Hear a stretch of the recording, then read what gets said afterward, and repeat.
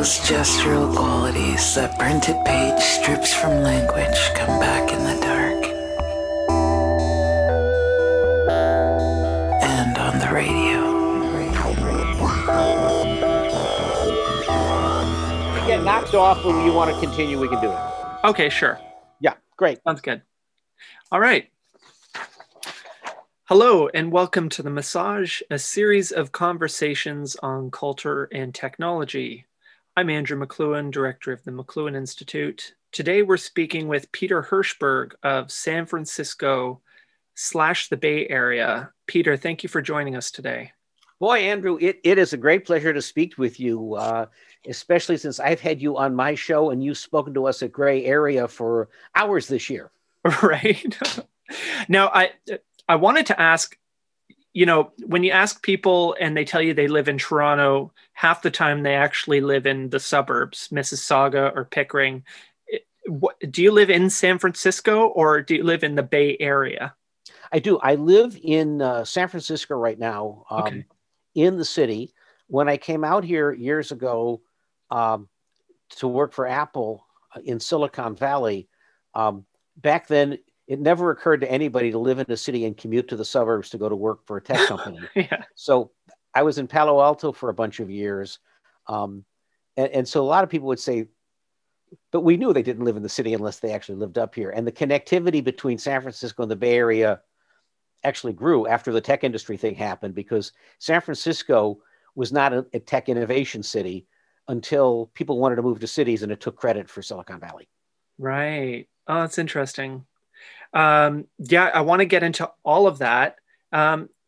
It's always interesting to me how people end up where they are. We were speaking a minute ago, and you said that your mom used to work for a TV station. Yeah.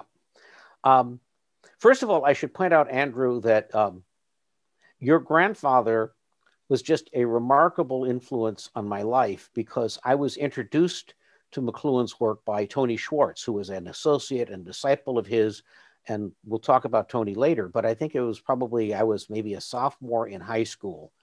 And the thing I've kind of realized is that everything I've done since has been some form of finding and unpacking and finding a use for some new medium. So this is thrilling because, that stuff is just pivotal.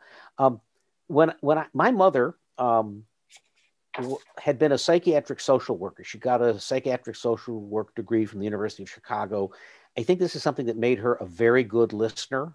And she was like a guidance counselor to anybody who came over to the house. Like, people would come over from school and I'm like, are you here to play with me? It's like, no, we want to talk to your mom. Those skills, she stopped being a social worker when I was born, but then became a director of one of the first TV shows in Chicago.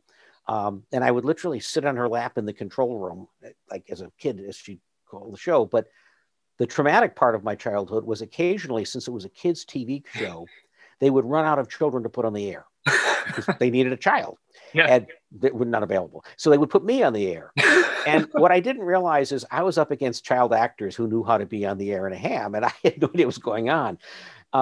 I knew at age 6 that when I was so shy that the boom microphone had to break the wall and come into the frame, I knew I was doing something wrong. And okay, so I think that is what started me being interested in communications technology and media. It was kind of traumatizing and I kind of overcompensated, but yeah, it started on her lap.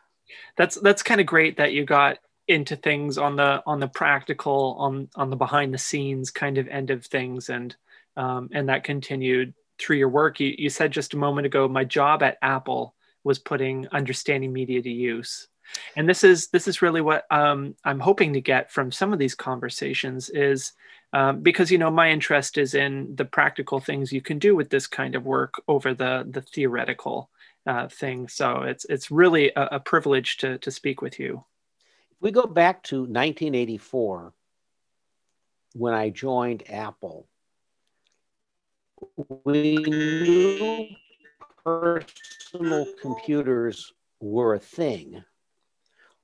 It wasn't exactly clear who they were a thing for and how many people would need them. Famously, there was the IBM quote that the world would need 10 computers or whatever. And when Eckert and Mauchly wrote their business plan for UNIVAC, they, in a classic McLuhan sense, they put the new medium to the use of the old, and the old was the census, basically. That's why Hollerith invented the punch card machines. It was that. It was the engineering problems that they built the first electronic computer for World War II and stuff.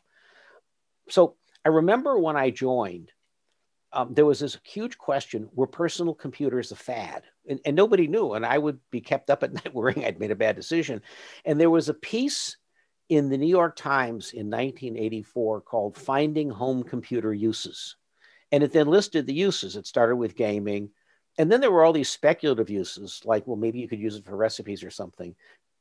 But nobody really knew, right? And so a lot of the work was a combination of watching what people did and doing more of that, and also trying to figure it out. It was clear very early on that this was a great education machine because it was infinitely patient, and kids loved that because, especially kids on any kind of autistic spectrum. It's like it just adored them. So we understood, and early on people were doing educational games, and people got that.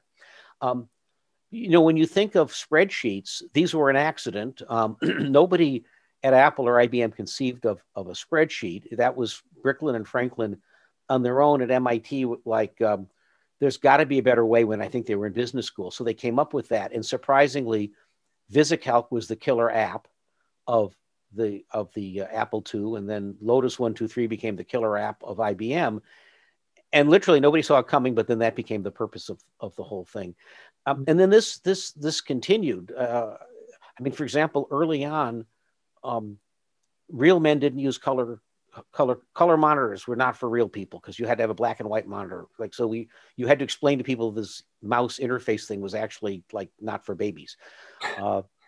And of course, then we get into the computer as a communications tool, and people really don't understand why, right? Well, today, the principal use of a computer is the internet and communications. That's what they are. Well, at first, why would you go online?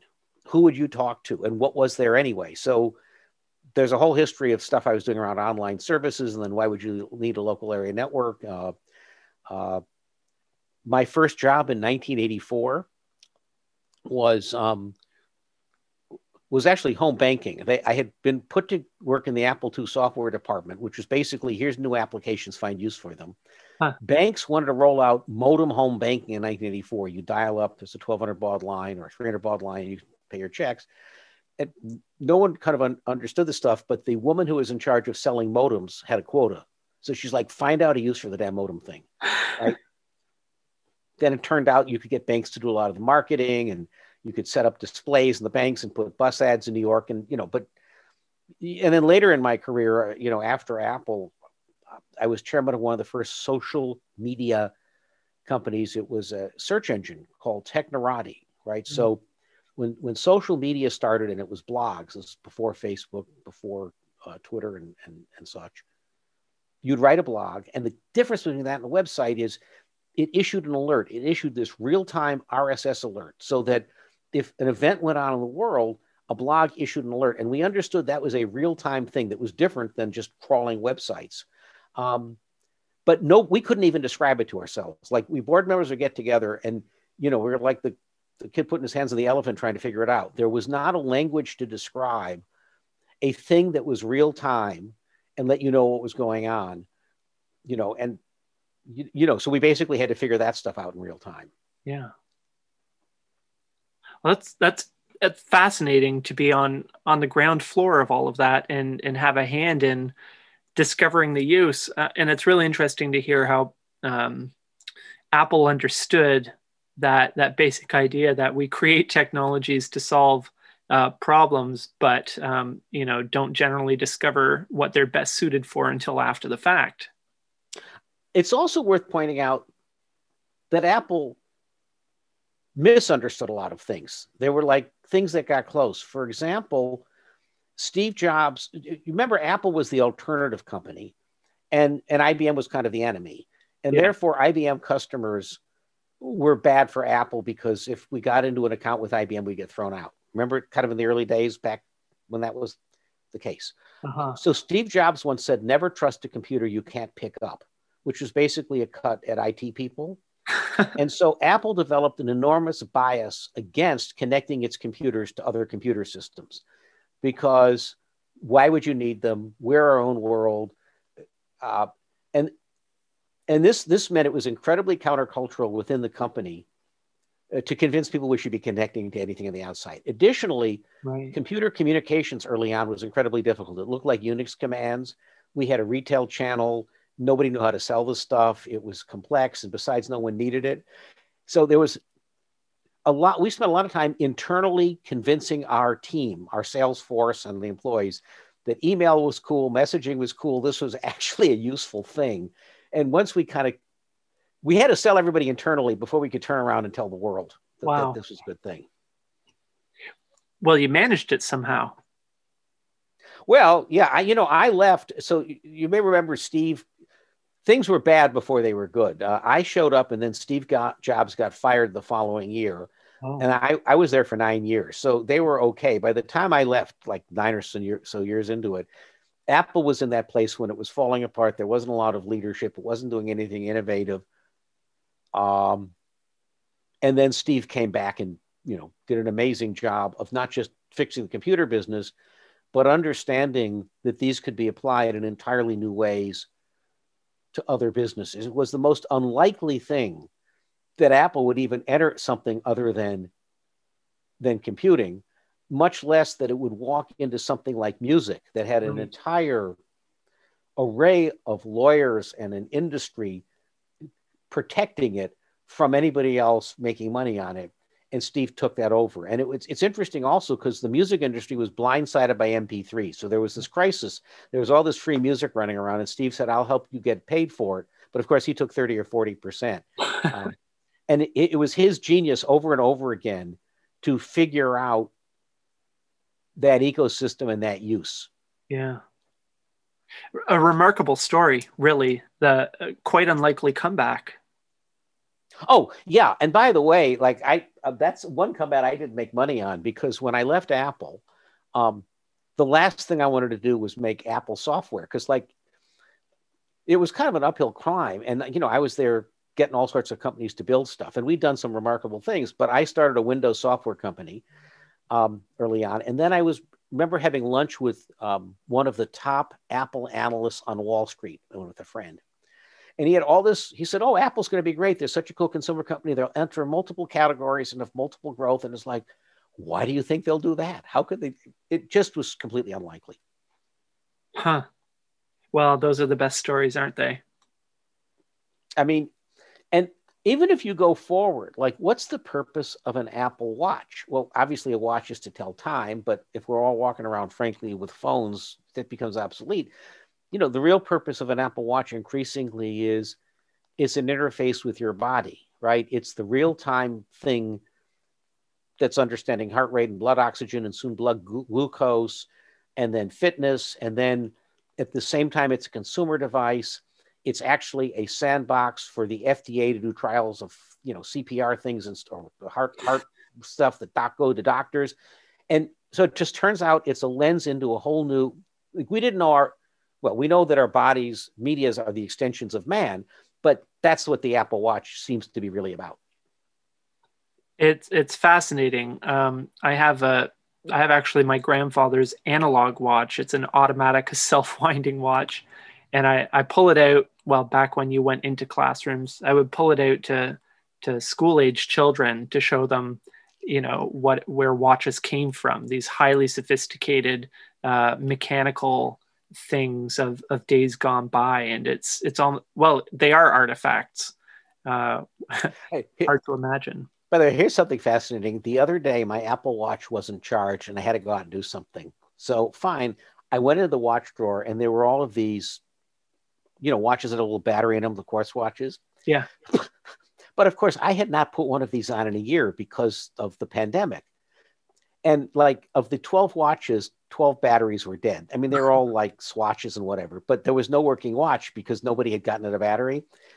I did have a automatic watch that you wind up. Yeah. And that's what I used for a day until I got the Apple Watch charged. Oh, good. Excellent. Yeah, they're a fun thing. I like, you know what, frankly, mine runs a few minutes slow. It needs to be repaired, but I still wear it every day, for that connection to, I guess, to my ancestors, but also to the times gone by. Um, Peter, you mentioned that you met Tony Schwartz in high school. Yeah. How did that come about? Yeah. And let's also talk a little about who Tony Schwartz is. Tony was an incredible innovator in sound design and in understanding how to apply a lot of the ideas that McLuhan had to advertising to be more effective. He wrote a book called The Responsive Chord, in which he basically said, the purpose of communications isn't to throw new stuff at you. It's to understand what's going on in you and evoke that and respond to that. And so Tony was in New York and had this wonderful studio on the West Side. He was an agoraphobic, so he seldom left. And when I was in high school, he had this really cool class that he would teach people where you'd go to his studio and he'd assign you projects, like go produce an audio tape of this or do interviews or analyze this political commercial he was working on or read McLuhan and let's come and talk to it. So that's how I met him. And, he would give me all sorts of interesting assignments. Tony was known very early on for bringing real conversation, authentic voices into media. It used to be if you did a commercial and you needed a kid, a woman would just imitate a kid's voice. Right. Tony would run around with portable tape recorders and record the sounds of New York, and he had a weekly show on WNYC. A lot of people called him a sound effects man. He said, no, I'm more interested in the effects of sound. At one point, the United Jewish Appeals was doing a documentary series on the Jews of the world. So they needed a field correspondent to go to cities and go see the Jewish things. And they asked Tony to do it. He was busy, but gave me the assignment. And so I was told, go to Ratner's Delicatessen and listen to the people who came over on the boat years ago. Go to the Lubavitcher. Go find the portions of Brooklyn where the Hasidic are. Go to the Black synagogue. I kind of got my Jewish education because I was getting live sound on it and listening for Tony. He was doing a lot of political commercials then. He famously did the 1964 Lyndon Johnson commercial, The Daisy and the Atomic Bomb, right? And the whole premise behind that commercial was he didn't want to tell people something. He wanted to do research and understand what was in people's minds that they didn't know was there, that if he evoked it, would give you a strong response, which, by the way, is to some extent what the bots do on Facebook these days that turn you into an anti-vaxxer, right? They find the thing that is your personal emotional response and they feed you more of that. Right. Tony would do this. Research showed that in the back of people's minds, Barry Goldwater said he was going to use an atomic bomb in Vietnam. It wasn't part of the conversation, but it was in there. That commercial, the Daisy, the kid, the atomic bomb, evoked that, was very powerful. So Tony was doing all these political commercials, and I would be exposed to them. And then the Watergate scandal was going on at the time. The Watergate Committee was happening, and learning from Tony all these wonderful techniques of editing and playing with speech. I re-edited the speech that Nixon gave when Agnew resigned to make it a Nixon resignation and admission of his guilt. So I played this to Tony, and he sent it right down to the Watergate Committee. It's like everybody's wondering if Nixon doctored the tapes. This came from Peter, who's 14. He doctored the tapes last night. That's amazing. What Watergate, what year was this? 74. Nixon resigned in 74, so it was probably 73. Okay. Tony did a wonderful commercial. He did a lot of work for Coca-Cola, and he took the Real Thing commercial, and interspliced Nixon, I am not a crook, how could it have happened, with It's the Real Thing, and turned it into a very rich production that made fun of Nixon and completely picked up on the zeitgeist of the era. That's amazing. I thought, while we're talking about Tony, who created a lot of sound, I have some examples of some things here that I thought would be kind of fun to listen to. It's great. Okay, so of course, McLuhan talks a lot about, well, of course, he even talks about television, right? His whole notion is TV isn't there. Your brain is filling in the analog thing, right? It's like there's this line that's flying by at any given time. All that's on a screen is a dot, but your mind fills in the difference, right? Exactly. And and the same thing is true with speech. If I say the word, by the time I get to the D, the WO is not there, but you fill it in.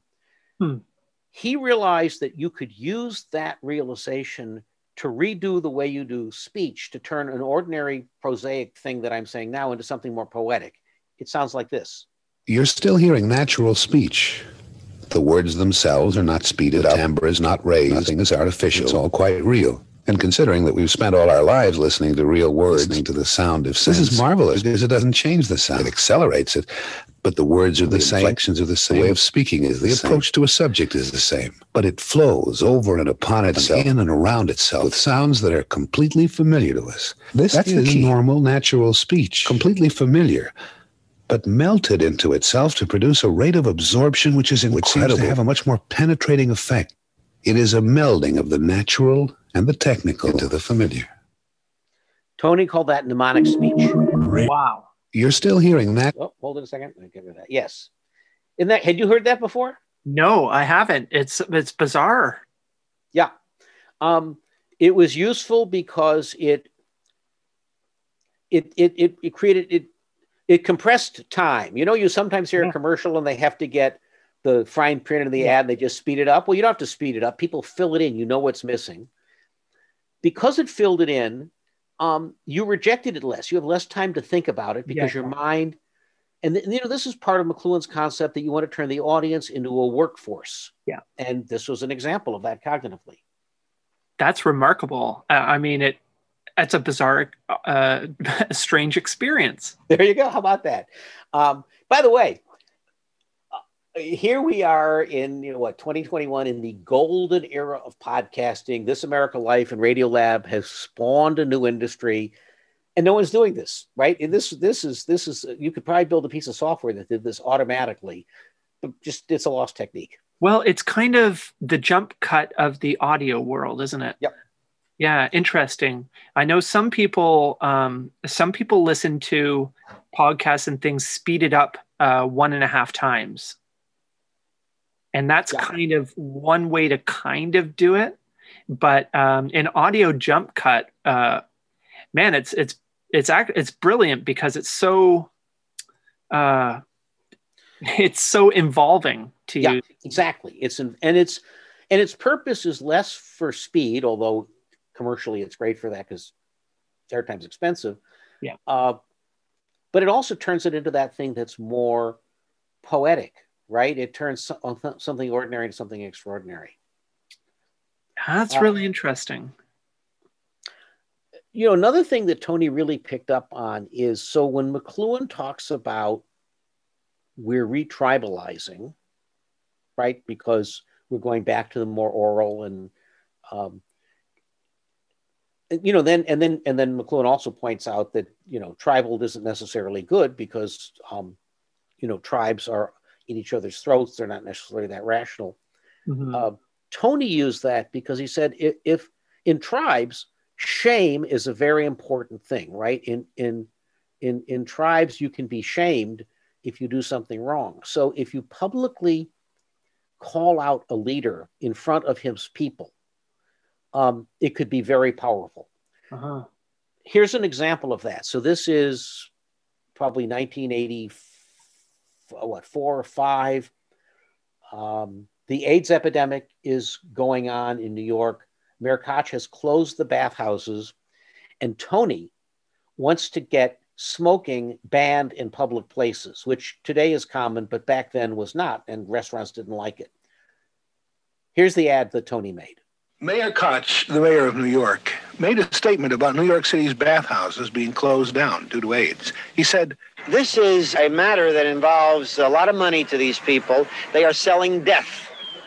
places where death can be distributed. We don't want that to go on. But I wonder, Mayor Koch, did you ever stop to think that you could make the same statement about cigarette companies? They are selling death. So why does the city allow cigarettes to be advertised on city bus shelters? They are selling death. Why does the city allow cigarettes to be sold on public property? They are selling death. Why does the city allow cigarettes to be advertised in the city radio station's guide? They are selling death. And why does the city allow cigarettes to be advertised on subway trains, buses, and city-licensed taxi cabs? They are selling death. Mayor Koch, cigarette companies are selling death. We don't want that to go on. And like you, we don't want that to go on. Paid for by Doc, representing thousands of physicians who really do care. Remarkable. Yeah, Tony was, I mean, several things are going on there. First of all, he wrote an ad that was aimed at one guy. It was aimed at the mayor. But of course, its dynamic was everybody heard it. Now, this technique has been picked up. This is precisely what the Lincoln Project was doing when they would buy an ad aimed at President Trump, run it on Fox News in DC, and drive him nuts. You know, famously, Lincoln famously ran an ad that basically told Trump that Mike Pence was going to have to affirm that Joe Biden was president, and boy, was that disloyal. And what the Lincoln Project realized was that probably Trump didn't know that there was this constitutional thing that had to happen with counting the votes, and they ran the ad, and we know everything that happened after that. Wow. And okay, so then when you do ads, when you do things like that, once you know you're doing that, you actually don't even have to run it on the air. You just have to threaten it. I'm going to play you another ad, and then I think we're going to hear from Tony what happened. Would you believe it? John Jay College of Criminal Justice, known as one of the top schools of criminology in the world, is being held hostage to such a degree that the school sent a notice to all faculty, staff, and students telling them to walk in a group, walk on the north side of the street, cross directly in front of the college. If you're coming from the east, take 10th Avenue. If you're asked for money or other items, give it to your assailants. All this because a few hoodlums on their block have mugged teachers, robbed and knifed students, beat up employees, and murdered neighbors.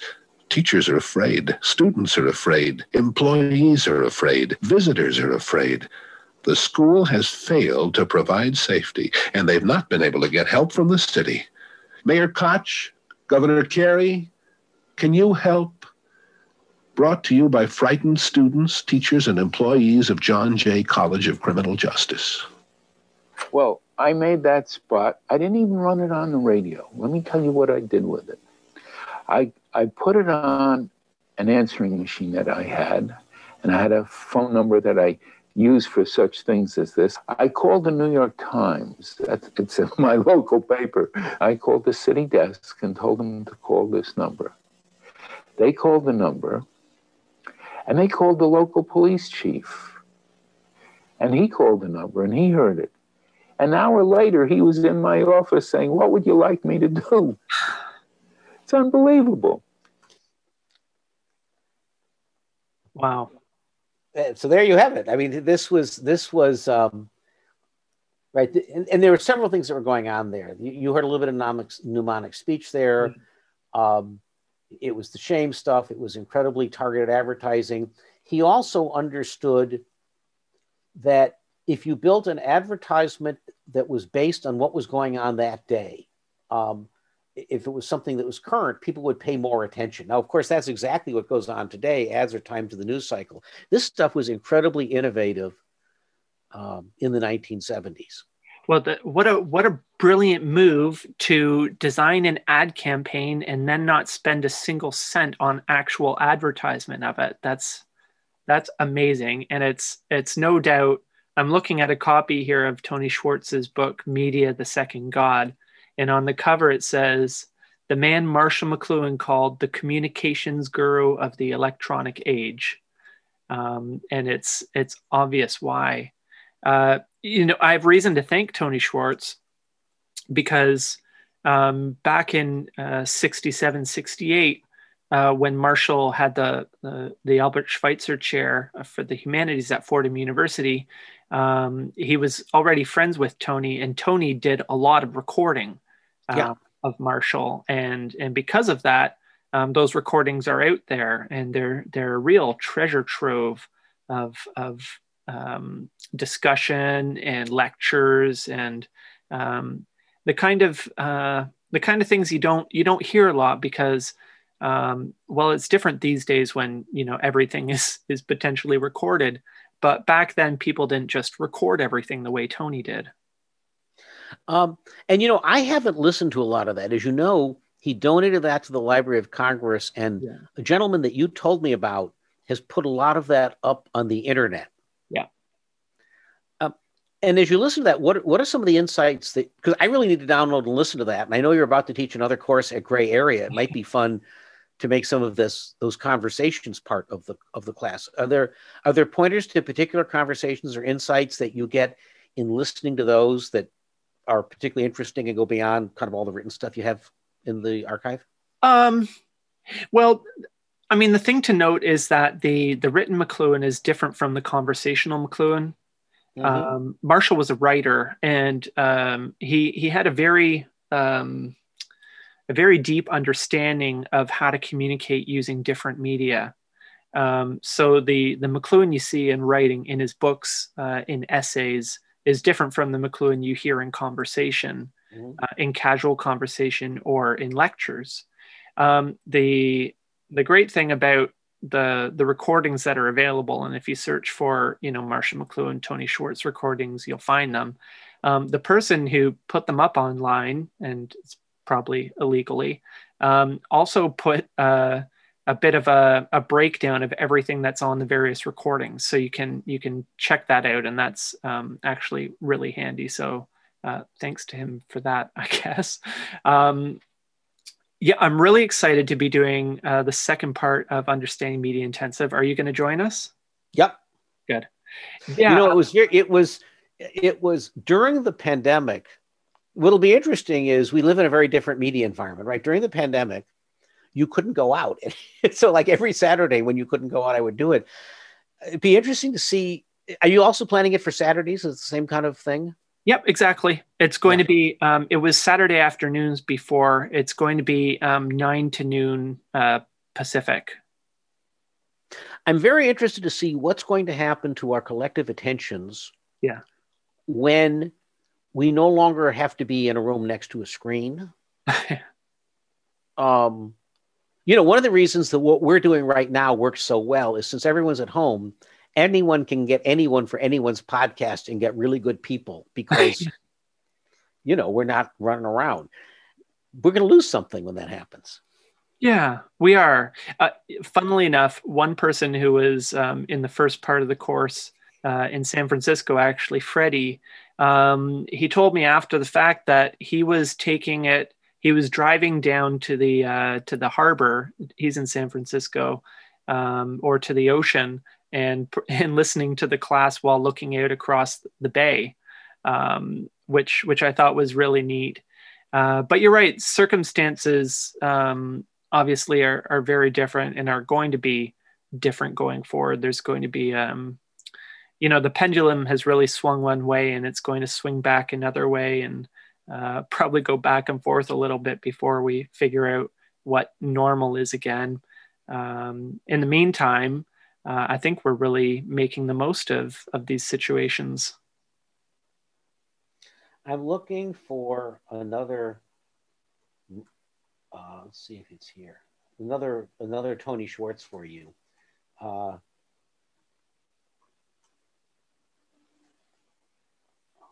lose that one? Maybe I didn't. Okay, well, I'll play you another one in a moment. Sure. In fact, let me just look for this thing here. I'll play you. This is a very interesting one. I'll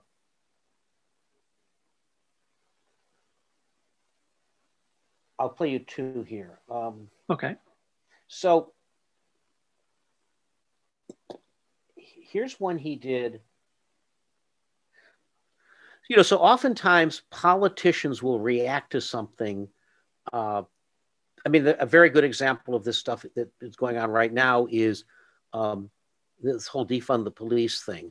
How do you distinguish between a bad actor and then changing all of the rules for a police department or a fire department? Right? Because politicians, and by the way, you saw this in Minneapolis this summer, in the heat of all the George Floyd stuff, it's like defund the police. Well, since then they realized, no, actually you need the police, but you need to train people. All right. So that type of problem was also a problem in the 1970s. And here's something Tony did about it. Recently, some members of the New York City Police Department were indicted for corruption. Only 17 officers out of a total of 28,000 have been indicted. But Commissioner Ward thinks that's enough to change the rules for everybody. He wants every cop on the force to rotate from place to place every 3 years. Well, you know, the police department isn't the only place where there's been isolated instances of corruption. Take the politicians in Queens and the Bronx, for example. Does this mean we should rotate politicians too? Okay, Mayor Koch, for the next 3 years, you're going to be mayor of Syracuse. And Mayor Young, instead of Syracuse, you'll be mayor of New York for a while. And Commissioner Ward, you'll be water commissioner. No one is for corruption, and we agree that guilty cops should be punished. But that doesn't mean that thousands of innocent cops should be punished too, does it? Brought to you by the Patrolmen's Benevolent Association. Well, I got the Patrolmen's Benevolent Association agreeable to running that on the air, and they were going to, but I thought I'd do something before they did that.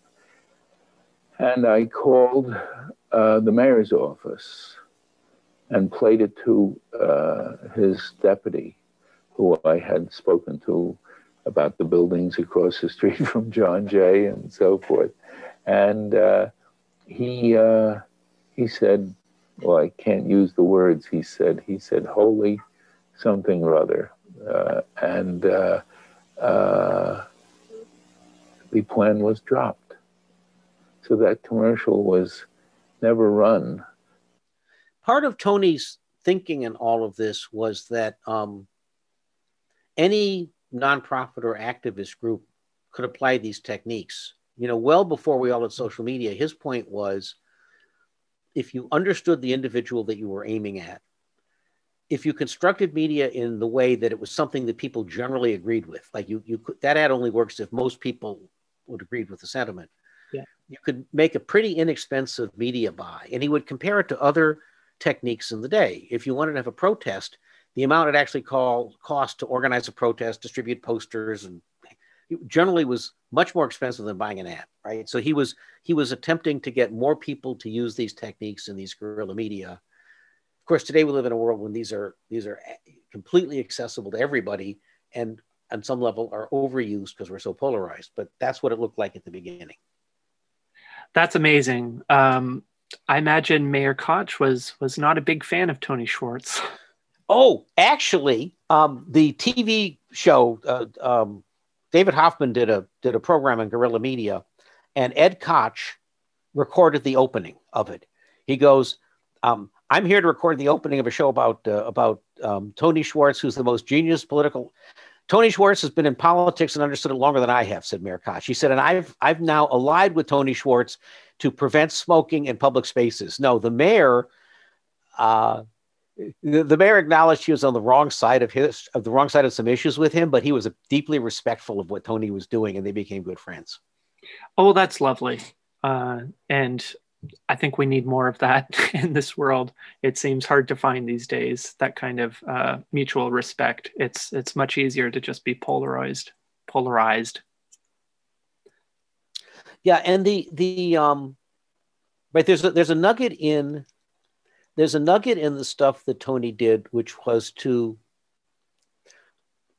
try to build your communications on something that you think there's general agreement in the population, right? That's what the atom bomb commercial was, and that's what this was. There's probably a lot less of that now. Yeah. And I started thinking about that because in the 2016 cycle, I was thinking about applying this technique to political stuff because, you know, Trump was doing all these crazy things. But it became increasingly clear that wouldn't work in the sense that explaining to someone who thought that the stuff that Trump was doing was ridiculous, that's preaching to the choir. Right. And there was this really interesting dynamic that telling the Trump people that stuff got them wound up and go, yeah, we want more of that, right? So actually finding that thing for which there was common ground is tougher now. It probably exists in things that, for example, unite cultural and economic issues. Like I'm sure stuff that would explain why new green jobs would put the coal miners back to work or put the inner city people back to work and create, energy independence. In other words, if you somehow to combine things that both sides like that resolve to something, that thinking probably is a good path for persuasion today. Yeah. What do you think, if Tony were still around, what do you think he would be doing today? Boy, that's great. He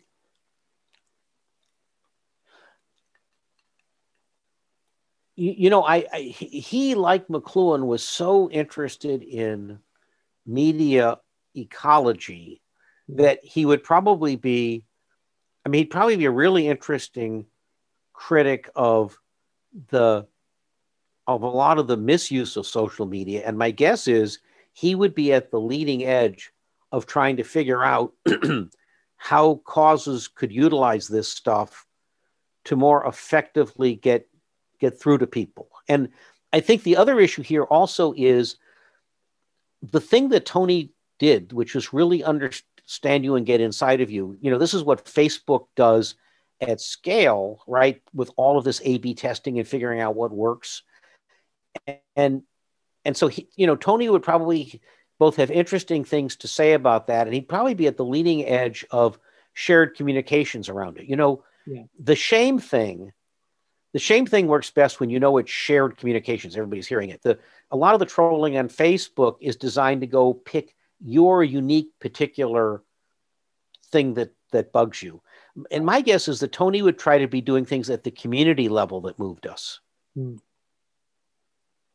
Well, hey, I've got an example of something he did that fits with this. Great. So he and Mayor Koch, of course, became collaborators. And Tony, in addition to his commercial stuff, was obviously doing cause stuff, like you heard the police stuff and the gun stuff and such. Fire safety was very important to him. And one of the issues, it turns out that fire departments know there's one technique above others that if a fire breaks out will save lives. But the other problem is when a fire breaks out, you're not rational. Like you're not going back to what somebody told you. So the question was, how do you burn something into somebody's brain so that it sits there as, metaphorically speaking, automatic imprint? It's just there. Okay, here's what he came. Oops, let me just switch to this other screen, and here's what he came up with. Screen to this. Here we go. A fire breaks out on the first floor of a two-family house. Door. The woman quickly leaves to call the fire department. Door. And two people die upstairs, overcome by smoke. Door. A man smoking in bed starts a fire. The door. Leaves the bedroom, rushes to a phone. The door. And before the fire department gets there, the door. The rest of his house burns down. The door. Is there one single act that could have been done? Close the door. To help prevent this needless loss of life and property. Close the door. What should these people have done? Close the door. Do you know that a door is one of the best pieces of firefighting and life-saving equipment? Close the door.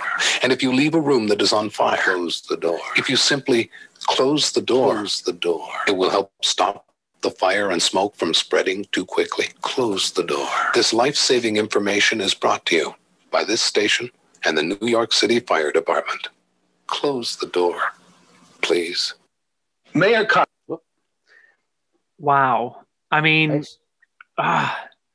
so good. And, here's where one of the places where Marshall McLuhan and Tony Schwartz overlap is that those techniques are just as usable today as they were then.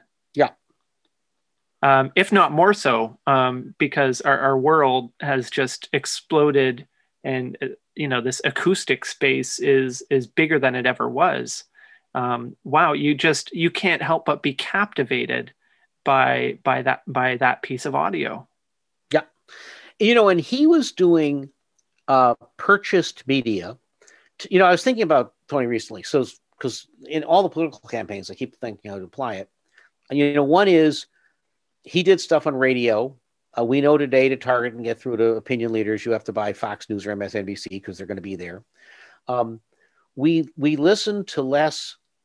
We probably listen to fewer ads on radio. Back then, everybody just listened to, young kids listened to music, rock radio. Older people listen to middle of the road radio, and, business people listen to the news. But today, when you think about all of the advertising on podcasts, it's really monochromatic. It's basically back to the 1930s. It's the podcast host telling you how wonderful it would be if you signed up for this, website building tool, or I don't know, some cooking thing, right? But it's literally the announcer telling you authentically why you should buy this product, which is just exactly what people did on the radio in the 1930s and the 40s. Yeah, you're right.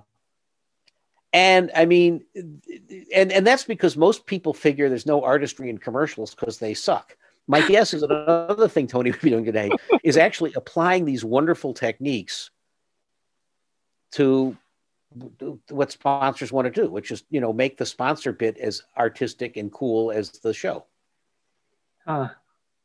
That's a very handy tip. And actually, I was going to ask, I know this is going to be a really difficult question to answer, but what is the top thing, or what are the top things maybe you took away? Because obviously the things you learned with Tony have stuck with you. If there's a number one thing, what might it be? Yeah, it's really the responsive chord. It's that the purpose is that communications is not the transportation model. The transportation model is I have a message and I will transport it to you. Now, this is baked into what McLuhan said, because he pointed out, that the medium is the message, and that like the particular piece of content is relevant, but that's not the point. And Tony's point was the actual piece of content, you're not shipping it, you're doing a set of things that evoke it, right? And so that's valuable in very many things. Like if you're doing any kind of sales thing, the question is, how do you get inside the customer to understand what they're thinking about? And then what do you do to trigger feelings about that? And, at Apple, I would do all sorts of stuff that we had to sell to the IT audience who weren't that friendly with us early on. So I would try to think through and be empathetic with them. Even when I give talks today, I'll do a lot of stuff that makes fun of the tech industry, or write funny songs about or whatever, but you kind of know what the common thing is on people's minds. In fact, I think McLuhan talked about humor, right? The whole point, a joke is a grievance, right? It's a grievance, and it works because that stuff's in somebody's mind, so you're evoking it, and that's what people are laughing about. That's the number one thing that I think that Tony did, and I think it's like a thing I use, like, because you use that in a relationship, you use that professionally. So that's the number one thing. Yes, Marshall made great use of humor. We talk about defusing a situation generally with humor, or humor as an icebreaker. Marshall very much weaponized it. He used it a lot in his talks, and if you pay attention, you'll notice he starts off with a joke or two, and he uses it to loosen up the crowd a bit, to put them at ease. Then he delves into whatever topic, and if he feels like he's losing them, if it's getting too quiet out there, he'll just start to throw out jokes and to diffuse the situation again, and flip back and forth like that. But of course, he also used jokes as a way of understanding what's happening, societally in a larger sense. And he was always asking people. I'm sure he asked Tony every time he talked to him, heard any good jokes lately. If he was talking to somebody who had just been to Russia, he would say, what are the jokes they're telling over there?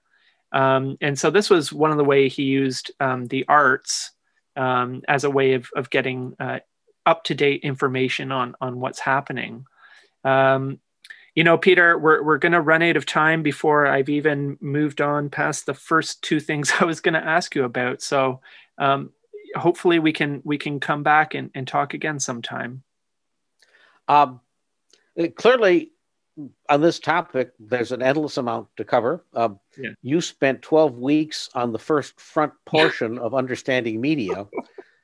And, if there's one thing we've learned, our careers and our history is basically some form of unpacking all of that stuff. And it's accelerating. So, oh my God, there's so much more to do. I know. Peter, thank you very much for joining us today.